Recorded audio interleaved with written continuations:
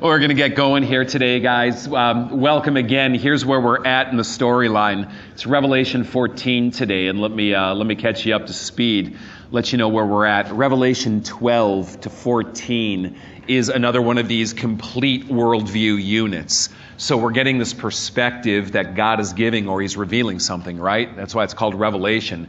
He's showing these early Christians, these 7 churches, what's really going on behind the scenes to explain all the persecution and the fear and the temptation and the enticement and the struggle in their faith and trying to stay faithful to Jesus that they're facing. And this whole kind of cosmic battle, war, weird symbols, weird things happening is all just an encoded way of helping them make sense of their reality and showing them the deeper layer of what's going on. So here's the really depressing beginning to today, but I got to start there because it sets up Revelation 14. You're at war. We're in the middle of a war. This is God's perspective on life in the world as we know it. We are in the middle of a war, and there's this dragon who's ferocious and terrifying and horrible and strong, and he's enraged, and he hates you, and he's bent on trying to devour you. The entire perspective of life that John is trying to impress on these Christians and on you is that there is literally a dragon out there trying to eat you. And that does not sound pleasant one bit. And if that isn't good news and cheery enough, it gets worse. You're going to die. You're going to suffer. You're going to be imprisoned. You're going to be tortured. You're going to be hanged. You're going to be eviscerated. You're going to be fill in the blank, all right? You're going to be pushed and intimidated and pressured in every conceivable way, and a lot of you are just flat out going to die. A lot of you are just flat out going to go into captivity. This calls for patient endurance on the part of the saints. This calls for faithfulness to Christ, because fundamentally there's nothing else that's going to get you through it, and you're going to be tested to the nth degree. That is the setup for Revelation 14. What I love about the Bible and what I love about Revelation is it does not soft pedal and it does not sugarcoat. It does not try to give easing answers to the horrors of reality and the struggles of life. And John is just coming flat out and laying that in the lap of these 7 churches, and by extension, into us today. And if you don't start there, Revelation 14 loses its punch. Yeah, Todd.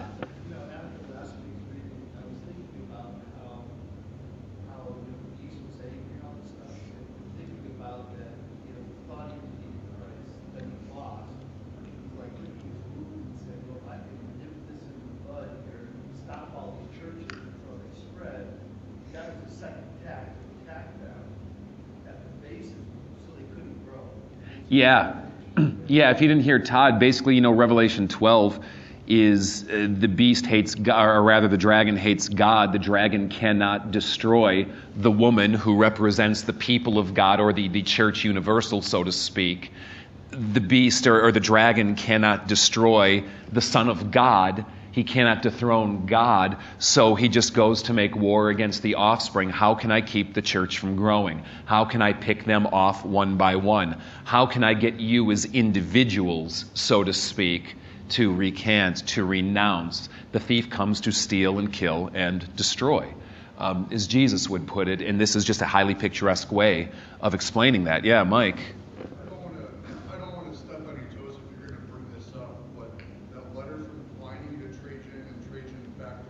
Yeah. If you're looking at it through warfare, or warfare lens, which is rightfully what we should do, but on the Roman side, it's an administrative matter to be sorted out. Right. Did you guys get a chance? Go ahead, yeah. They think that their response culturally is perfectly reasonable and almost fair. And yet, from a different perspective, and you see how beast-like and everything else it is, too. Did you guys get a chance to read that letter between Pliny and Trajan? If you don't know what I'm talking about and you're interested, come see me afterwards. But it's basically that letter from a Roman governor to the emperor trying to figure out how to properly deal with the Christian problem.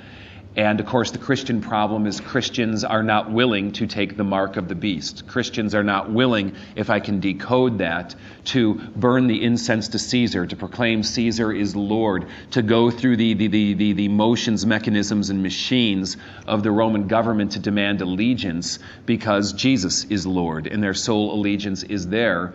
And yeah, I mean, it looks like an administrative matter from Trajan. He doesn't look too beast-like in his answer. Honestly, he's like, we're not looking out to hunt these guys, but we got to deal with the problem if you make it a problem. But to the level that they'll go, and how God has a very different perspective on what looks very maybe fair and reasonable in the Roman government's eyes. Yeah, Zach. Comment on that. I agree completely. I had the same thoughts, and to me, it reminds me that the struggle is not against flesh and blood, like Paul talks about. Yeah. Too, because the Romans, as one standpoint, it seems like it's all out war, or the world. Why are they treating us this way? But for the most part, it's a spiritual war, and people don't realize really there's a blindness. We're just kind of doing what we think is right. Yeah, if you didn't. To Christians or to whatever. And if you didn't hear Zach, I'm just going to repeat these because I'm not sure how well the conversation is traveling.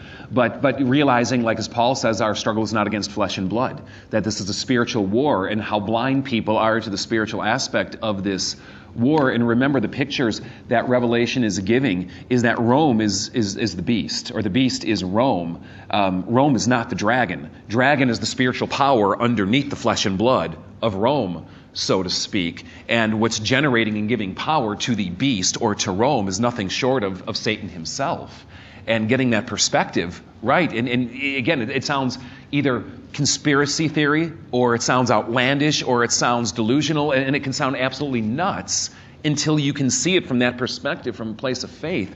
And then it kind of like makes all the sense in the world in a way, and you realize what's actually going on. But place yourself, I always struggle a little bit with persecution texts in the Bible because we really have it so easy. And I'm not ignorant of religious persecution in this country. It exists everywhere, at every time, in every place, and it certainly exists in the U.S. today. But I kind of suspect it does not exist on any level to which it existed in Western Turkey in 92 A.D. And so I try to put myself in their shoes and go, just imagine being one of these fledgling little churches out in Ephesus or Laodicea or Pergamum or Smyrna or any of those seven, hearing John describe to you the inevitability and the reality of the persecution you will face. There is nothing new to this. All John's doing is repeating what he learned from the Master's feet. What did Jesus say over and over again? What is true of the master or the teacher will be true of the student, right? Unless you pick up your cross daily and come follow me, you have no part with me, Jesus would say. What's true of me is going to be true of you. Revelation is just putting that into living color. And so here you are trying to digest that and come to terms with that and go, how do I just even stand in the face of that? And I'm just going to argue that the primary weapon or the primary anchor point that Revelation is always giving is simply this: hope. And Revelation 14 is all about hope. Because when you can see beyond just what's right before your face, when you can see beyond the suffering that you're immersed in, when you can see beyond the here and now and the tragedy and the terror, right? And you can see beyond to what God is saying is going to happen in the future, and you can see God's perspective on the whole thing, I at least find for myself that's an incredible source of strength and a point that I can draw endurance on in the here and now, knowing that this is not the totality, this is not forever. And that is what Revelation 14 is trying to cast, that hope. After you are like down here in literal agony, fear, and the horror of the war of the dragon, God now is showing me something in Revelation 14. to get me through it. So let's read it and see where it takes us. A lot of this, I will tell you, is going to draw on earlier symbolism that he's already laid out and that he's already described. If I fast forward through something and you're like, I don't get that, pause, call me in. I'll try to do a little bit of amplified explanation, but here we go. Let's keep the forest for the sake of the trees, right? 14. But then I looked. And don't downplay that. I'm in horror, right? All I can see is my pain. All I can see is the terror. All I can see is the beast. But then I looked. Then I looked. And there before me was the Lamb. There in my terror, there in my horror, there in my suffering, there in my persecution. Then I looked, and then I saw the Lamb. And he was standing on Mount Zion. And with him, 144,000, the legions of God, the host of God, God's army with him. And we talked about that in the past. Who had his name and his Father's name written on their foreheads. And I heard a sound from heaven like the roar of rushing waters, like a peal of thunder. The sound I heard was that of harpists playing their harps, and they sang a new song before the throne and before the four living creatures and the elders. No one could sing the song except the 144,000 who had been redeemed from the earth.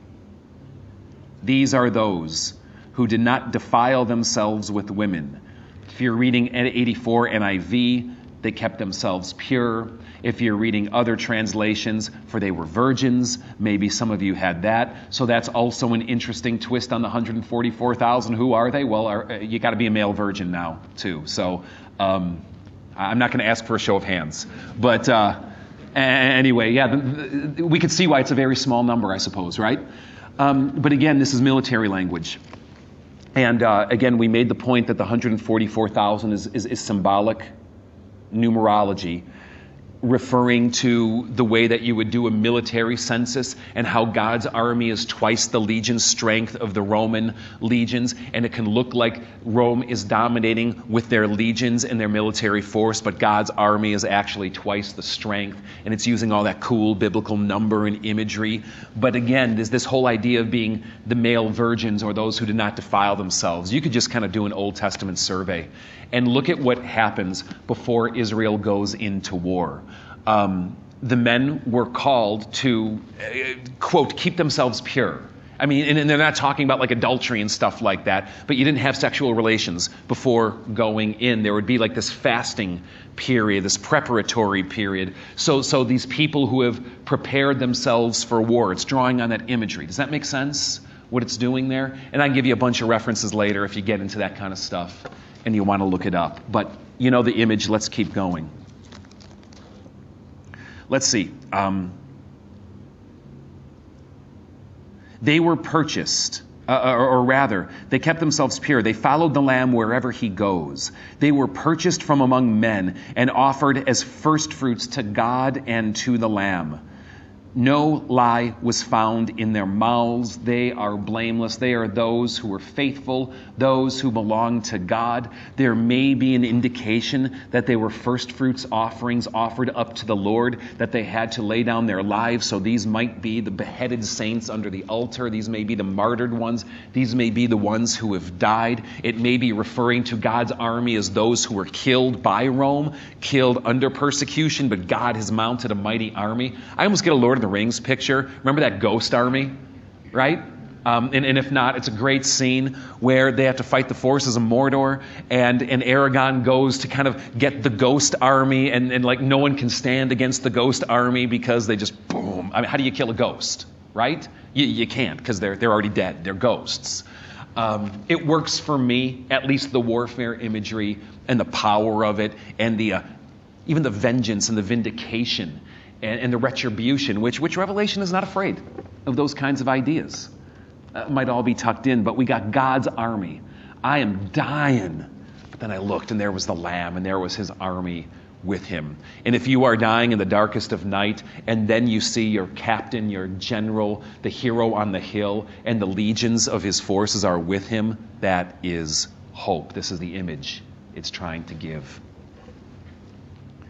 Then I saw another angel flying in midair, and angels are messengers. We see the angelic army calling out, giving commands, right? This is what's happening. See it as a warfare kind of thing, and the announcements, the trumpet blasts, all that kind of going before you. And he had the eternal gospel to proclaim to those who live on the earth, to every nation, tribe, language, and people.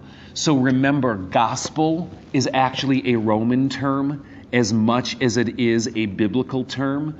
Those of you who have been journeying with us here for a while, you might remember I put some inscriptions up on the screen going all the way back to 9 BC, where with the birth of Caesar Augustus, they talked about how it was this new era that was dawning, and his gospel, or good news, would go out. The gospel of the new age would go out. There may be a play that John is using here going, Rome is putting out its gospel, but we have a gospel, and it's a good news proclamation of a different king for every tribe and people and nation and language. The greater king is appearing before us. And he said in a loud voice, "Fear God and give him glory, because the hour of his judgment has come." And you got to get in your mind that judgment is good when you are persecuted. We hear judgment and I think we cower. We don't like Judgment Day. We're afraid of Judgment Day. And maybe not without merit. But that's not really the totality of the biblical perspective. Because if you are in Christ, Judgment Day is painted as a good thing because now God has come to right the wrongs. God has come to vindicate his people. And if you are one of these churches suffering under the hand of Rome, you want judgment to come. You, if I can spin it this way, want God to start throwing the lightning bolts at your enemies because I got no power to stand against them. Now the hour of the judgment has come. So fear God and give him glory. Worship him, not the beast. We just came out of worshiping beasts, right? The world is worshiping the beast. No, worship him. Everything's in contrast here. Worship him who made the heavens, the earth, the sea, and the springs of water. A second angel followed and said, "Fallen. Fallen is, decode it, Rome." I know it says Babylon the Great. Babylon is used as the ancient archetypal enemy of Israel, and you're going to see that this gets applied to Rome more and more. Decode it, right? This is guerrilla literature, so to speak, not like ape, like guerrilla warfare literature. This is all kind of no. Fallen is Rome. Fallen is Rome, who is Babylon the Great, who is powerful now, but whose days are numbered. Fallen is Babylon the Great, which made all the nations drink the maddening wine of her adulteries. Just kind of a cool image there. A third angel followed and said in a loud voice, "If anyone worships the beast in his image and receives his mark on his forehead or on his hand, he too will drink the wine of God's fury." Rome is trying to get you to drink their cup. Well, now God's like, yeah, you're going to drink a cup, all right? But it's going to be God's fury, it's saying. "If anyone worships the beast in his image and receives the mark, etc., he too will drink that cup, which has been prepared, or which has been poured full strength into the cup of his wrath." So the idea is God's got like this cup. It's not like a literal cup in heaven. That's weird. But it's almost an image of like God is like pouring in and storing up his anger, his wrath, his judgment, and he's going to pull it out full strength. Just a little bit of cultural insight here. But in the ancient world, everyone drank wine. You would probably start drinking wine from the time you were like done nursing, so to speak. But they would always dilute it down. And you can read this in kind of the Roman annals. I mean, it's weird what you can find if you read this stuff. But they would often dilute it at a 2-to-1 ratio. So for every part wine, it would be 2 parts water. And the only time that you would drink wine straight is if you wanted to get drunk, really. And the reason they would do it is because they didn't have water purification. And so alcohol is really a gift of God to the ancient world because it's a way to keep you from getting like tapeworms or something like that, or whatever you get if you drink bum water. Anyone ever like get Montezuma's Revenge? It's not pleasant. So drink alcohol in Mexico, right? It'll go better for you in the end. I'm only half joking on this. And it's like, but you can't like drink straight wine all the time. I mean, like, was everyone like literally drunk in the ancient world all the time? Well, I don't know. Maybe that's the only way you can get through life without indoor plumbing. But they would dilute it down, and it would just, it would be, try to kill the bugs, kill the bacteria. And so that's how people would normally drink it. But no, God's got the full strength recipe for you. This is going to, overwhelm you. The images that come to mind right now, but when I was a little kid, I grew up in Chicago. My mom and dad got divorced. I grew up with my mom, and this kind little old Italian man, Mr. Mancini, had this 2-flat. And he lived downstairs and we lived upstairs. And he was kind of like a surrogate grandpa to me. I never knew my grandparents, or my grandpas anyway. But he used to make his own wine. And he would actually grow his own grapes out back. And I thought as a kid, ooh, good, pick them and eat them. No, they're terrible. They were awful and sour. But you'd go down to the laundry room and he had like these oaken casks or something. And like you would smell it. Like you would literally get drunk walking down the stairs. And I remember from a very early age liking that smell. And I don't know how to read into that, but it was this pungent aroma. And my mom would say, like, Mr. Mancini was always trying to push his wine on her.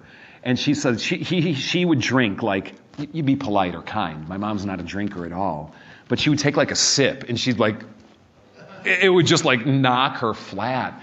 And he would always be trying to push it. And she's like, I've got a 3-year-old I have to take care of. I cannot be day drinking your wine, Mr. Mancini, But I remember the pungency. The way it would fill the whole room.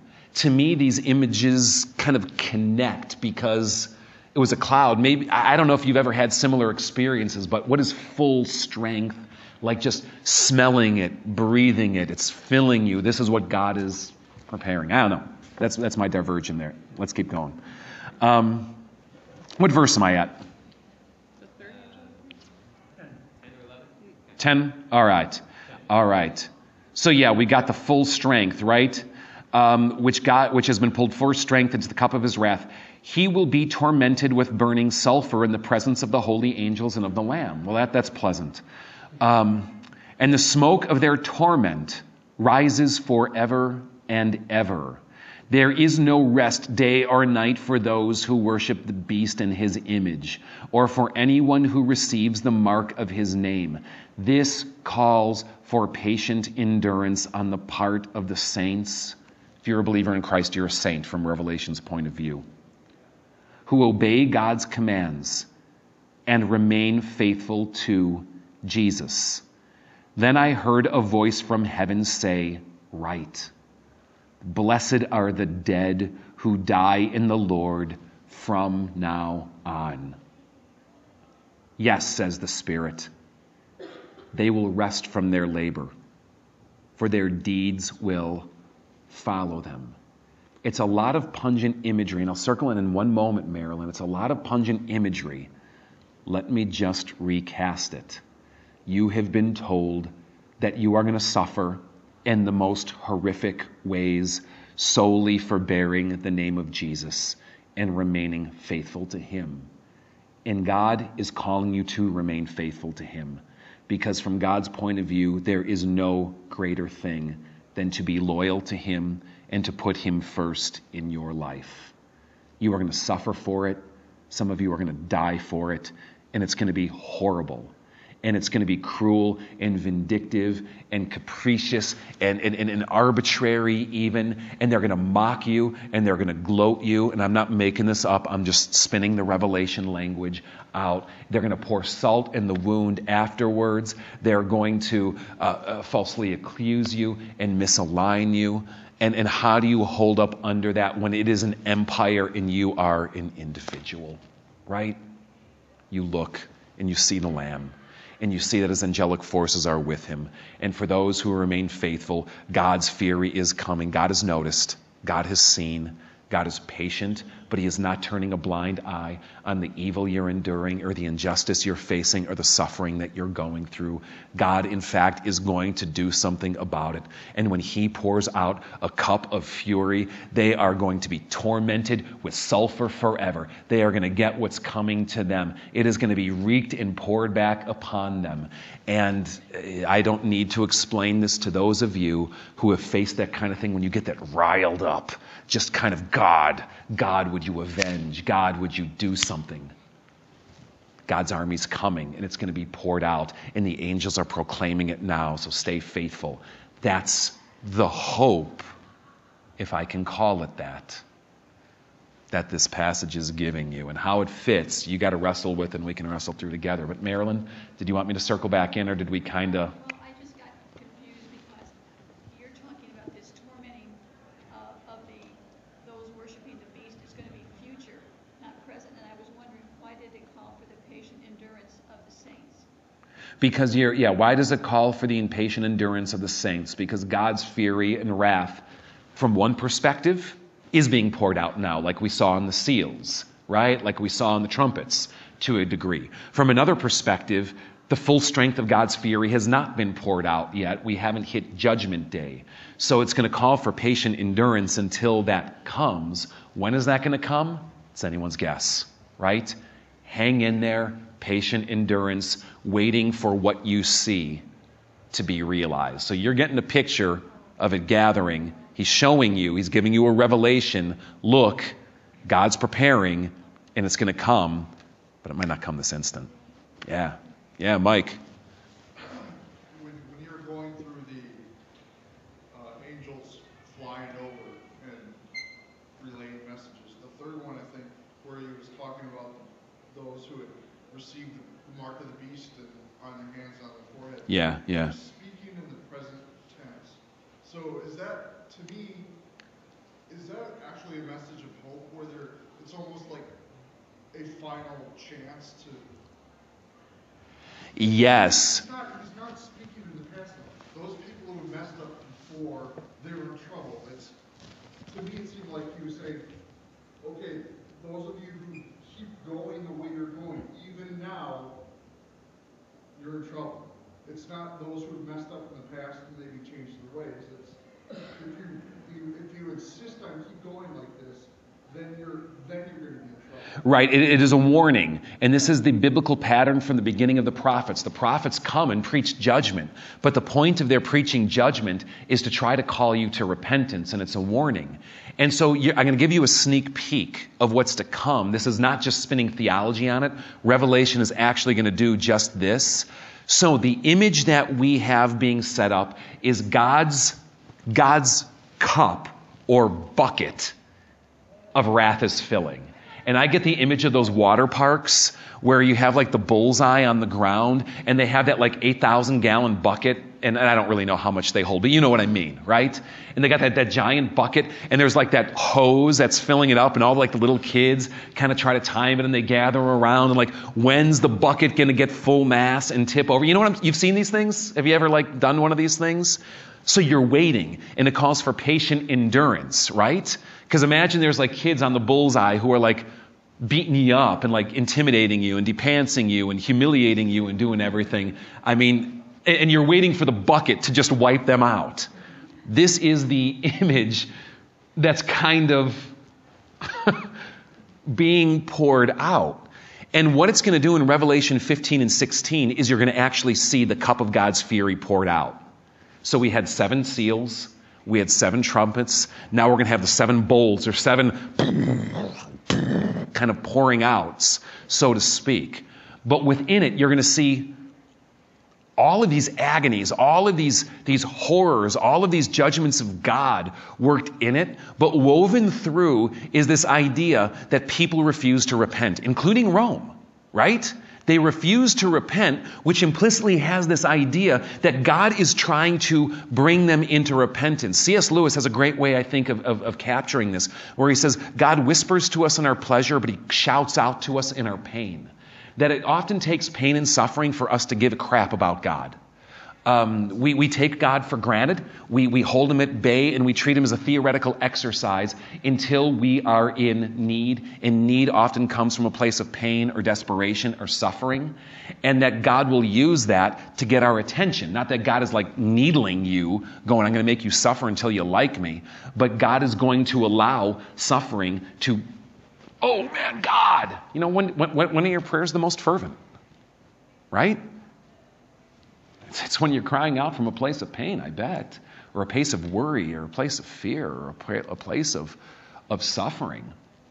And yeah, God will use his very fury to even try to shake people out of apathy and to shake them into a different perspective and way of viewing the world. Yeah. And it's also double-laced with the gospel. That angel's proclaiming the gospel's going to go out. You know, at one level, the gospel is really nothing more than the royal proclamation that a new king is on the block, and here's the good that's going to come from it. But because this king is a lamb, so to speak, there's this offer of forgiveness and this offer of God's grace to all people, even the traitors and even his worst enemies. So yeah, you could see it double-laced in that angel's word as well.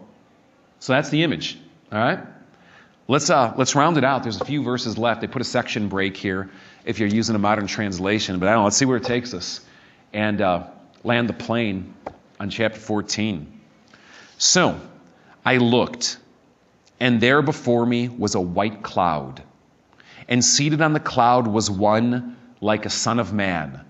Son of man is like just a description for a human. We have beasts that seem to be ravaging the earth, but now we see one who looks human, right? A son of man. And he had a crown of gold on his head and a sharp sickle in his hand. Then another angel came out of the temple and called out in a loud voice to him who was seated on the cloud, take your sickle and reap, because the time to reap has come, for the harvest of the earth is ripe. So he who was seated on the cloud swung his sickle over the earth, and the earth was harvested. And I'll just simply say, this is alluding to Daniel chapter 7, where you see when the people of God then were suffering under the beasts of the earth, looked and they saw one who was like a son of man, who came from God's throne and brought order back to the chaos, and who brought God's kingdom back to rule out of all the other kingdoms of the earth. So it's direct allusions to Daniel 7, and Jesus plays with his imagery in Matthew 24 and Mark 13 and other places too. John's just assuming you know the Bible at this point. And look this stuff up and read it if you kind of dig it, but take my word for it otherwise. So we see this harvest is happening, right? Swing the sickle, harvest the earth. Another angel came out of the temple in heaven, and he too had a sharp sickle. Still another angel who had charge of the fire came from the altar and called in a loud voice to him who had the sharp sickle, take your sharp sickle and gather the clusters of grape from the earth's vine, because the grapes are ripe. It's time, in other words. The angel swung his sickle on the earth, gathered its grapes, and threw them into the great winepress of God's wrath. They were trampled in the winepress outside the city, and blood flowed out of the press, rising to a height as high as a horse's bridle. So what's that, like, 3-4 feet high, 5 feet high? For a distance of about 300 miles, 1,600 stadia, give or take. So that's like, you think The Shining is like a sea of blood rushing at you. I ain't got nothing on this. Some of you kind of mentioned earlier, the temple. Was that just like a big bloody affair? Yeah, it was. And we see the temple imagery here, but the blood is flowing like you're drowning in it. It's just, it's horrific. It's apocalyptic. Yeah, you got it. But what you're getting a picture of is Judgment Day again. Remember, the world ends 5 times. In the book of Revelation, it keeps giving new pictures, new perspectives, taking us through the same period of time between Christ's first and second coming. And we culminated here at the end of the world one more time. And 15 is going to set us up to kind of go through the cycle again. 12 to 14, here's what life is like in the world as we know it. Yeah, Dean. Could you explain the graves? What are the graves? Who are the graves? So what John likes to do is just keep pushing the metaphor, right? He keeps compounding image upon image upon image, or keep pushing that metaphor to the nth degree. So just push the metaphor, and I think it'll make sense. We have talked about a cup already, and the cup ain't filled with water. The cup is filled with wine. And we've seen that the wine is full strength. So it makes sense to kind of keep pushing those wine metaphors. Grapes, right? The earth is arguably bearing fruit. And the fruit that the earth is bearing, to use Jesus' words, would be both like wheat and weeds, or bad grapes and good grapes, or something like that. You get this harvest imagery Jesus uses all the time in the Gospels to talk about how things and forces and people are growing. And God is going to come, and there's going to be a great harvest where he'll use wheat and chaff. The wheat are gathered into the barns, the chaff are burned. It's the same thing, but using wine and grapes now. And so the angels, instead of gathering wheat, are harvesting grapes. And what's that? Some, here, I think you're getting the images. John is using it at least specifically at the end here to refer to those who have received the beast's mark, to those who have done evil, to those who have done all that, because they're getting trampled, right? So at least it seems to go that way at the end with the image, arguably. Yeah, John? There seem to be 2 sickles here. Yeah. One by the Lamb, who's, I think, gathering his people. Sure. And then the other is the angel who's saying, hey, the sickle. And you harvest the rest of them, and like the wheat and the chaff, where it's something good coming out of the harvesting and something destructive in that sense. I don't know. Yeah, maybe, and again, not knowing how they actually did it back then, I can't speak into it, but this is an image that might help me, John, on it, because there seems to be 2 sickles, right? Like, the lamb is gathering his crop, and then the other angel is going and clearing out. And, I live up north of here, so I'm not in, like, subdivision world. I'm out, like, in cornfield world. And you learn a lot about farming just by, like, driving through the fields, down 173. And fall harvest is 2-stage. The combines come through in September, October, or maybe November, and they cut down all the corn. And then you got stalks that are left generally about like 2 feet off the ground. And what they tend to do before winter comes is come through again just to churn it all up and burn it into the earth. So same kind of 2-stage harvest, right? You get the good crop. Christ is getting his crop, and then you're milling up the rest. But here it's getting trampled, just a different image, but I think it's the same idea going on. Yeah, I think so. So, yeah, I don't know. Please. We have a hard time understanding this chapter. Did they back then? Yeah, it's always the million-dollar question. We have a hard time understanding this chapter. Did they back then? Fundamentally, who knows? Because without being able to go back and ask them, you're like, how do you know? But I think it's fair to say they got it a lot more than we did for a few reasons. One, because it's actually written to them. And it's not written to us. And it's written to a people who are sharing a certain cultural perspective that we are trying to learn as we go and import. An example is, so I just finished the book Ready Player One. Anyone ever read it or ever see the movie?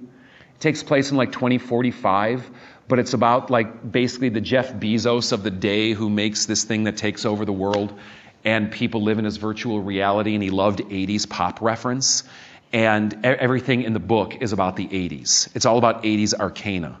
And it's funny because, like, my daughter Riley read it first. Riley's 16. And she didn't get half the references I did because I grew up in the 80s. And even though we've done right by our children and instilled the 80s in them from a very early age, if you don't live it, you just don't get it instinctually. And that's what? I mean, we're just talking 40 years removed. We're 2,000 years removed. So you live it, you get it, right? And of course, they arguably knew the Bible well. How many of us know Daniel 7 like that? Not many of us. Arguably, they did. It was a very defining part of the Bible for them. So, yeah, there's some guesswork, but I think you can argue that they did. How hard was it for the churches? You know, he's given this to the churches to teach or to prepare.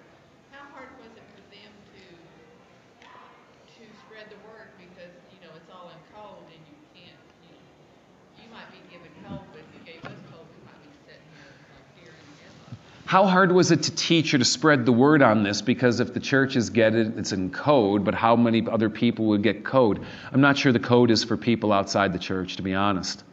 I'm not sure that the way that they spread, like I can't find any evidence that the evangelistic efforts of first and second century Christians were using the book of Revelation.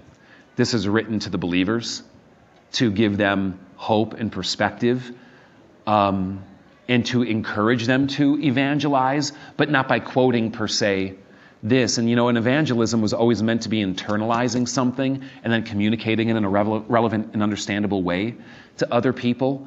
And so, you could do it very easily like this. You can go, man, you think that this Roman Empire thing is your savior, but it's not. Look how it's terrorizing people. Look how it's killing people. Look how it's tormenting people. It's a monster. Anyone's going to get that, right? In any day and age. Yeah, we got to land the plane here in a sec, but go ahead and then we'll... I just wanted to build on her comment. It's just what you just said. It's funny that it's not necessarily an evangelistic tool, but yet in our day and age, it's used for that. To basically, I've heard it used personally to basically scare people into believing in God. Sure, sure. And when you look at it, it's not necessarily meant to convert people's thinking, but yet 2,000 years later, some people use it for that reason. That purpose, yeah. Anyway, I'll leave it at that. Thanks for coming. Next week is Revelation 15. It's a whole new cycle that it starts. God bless, guys.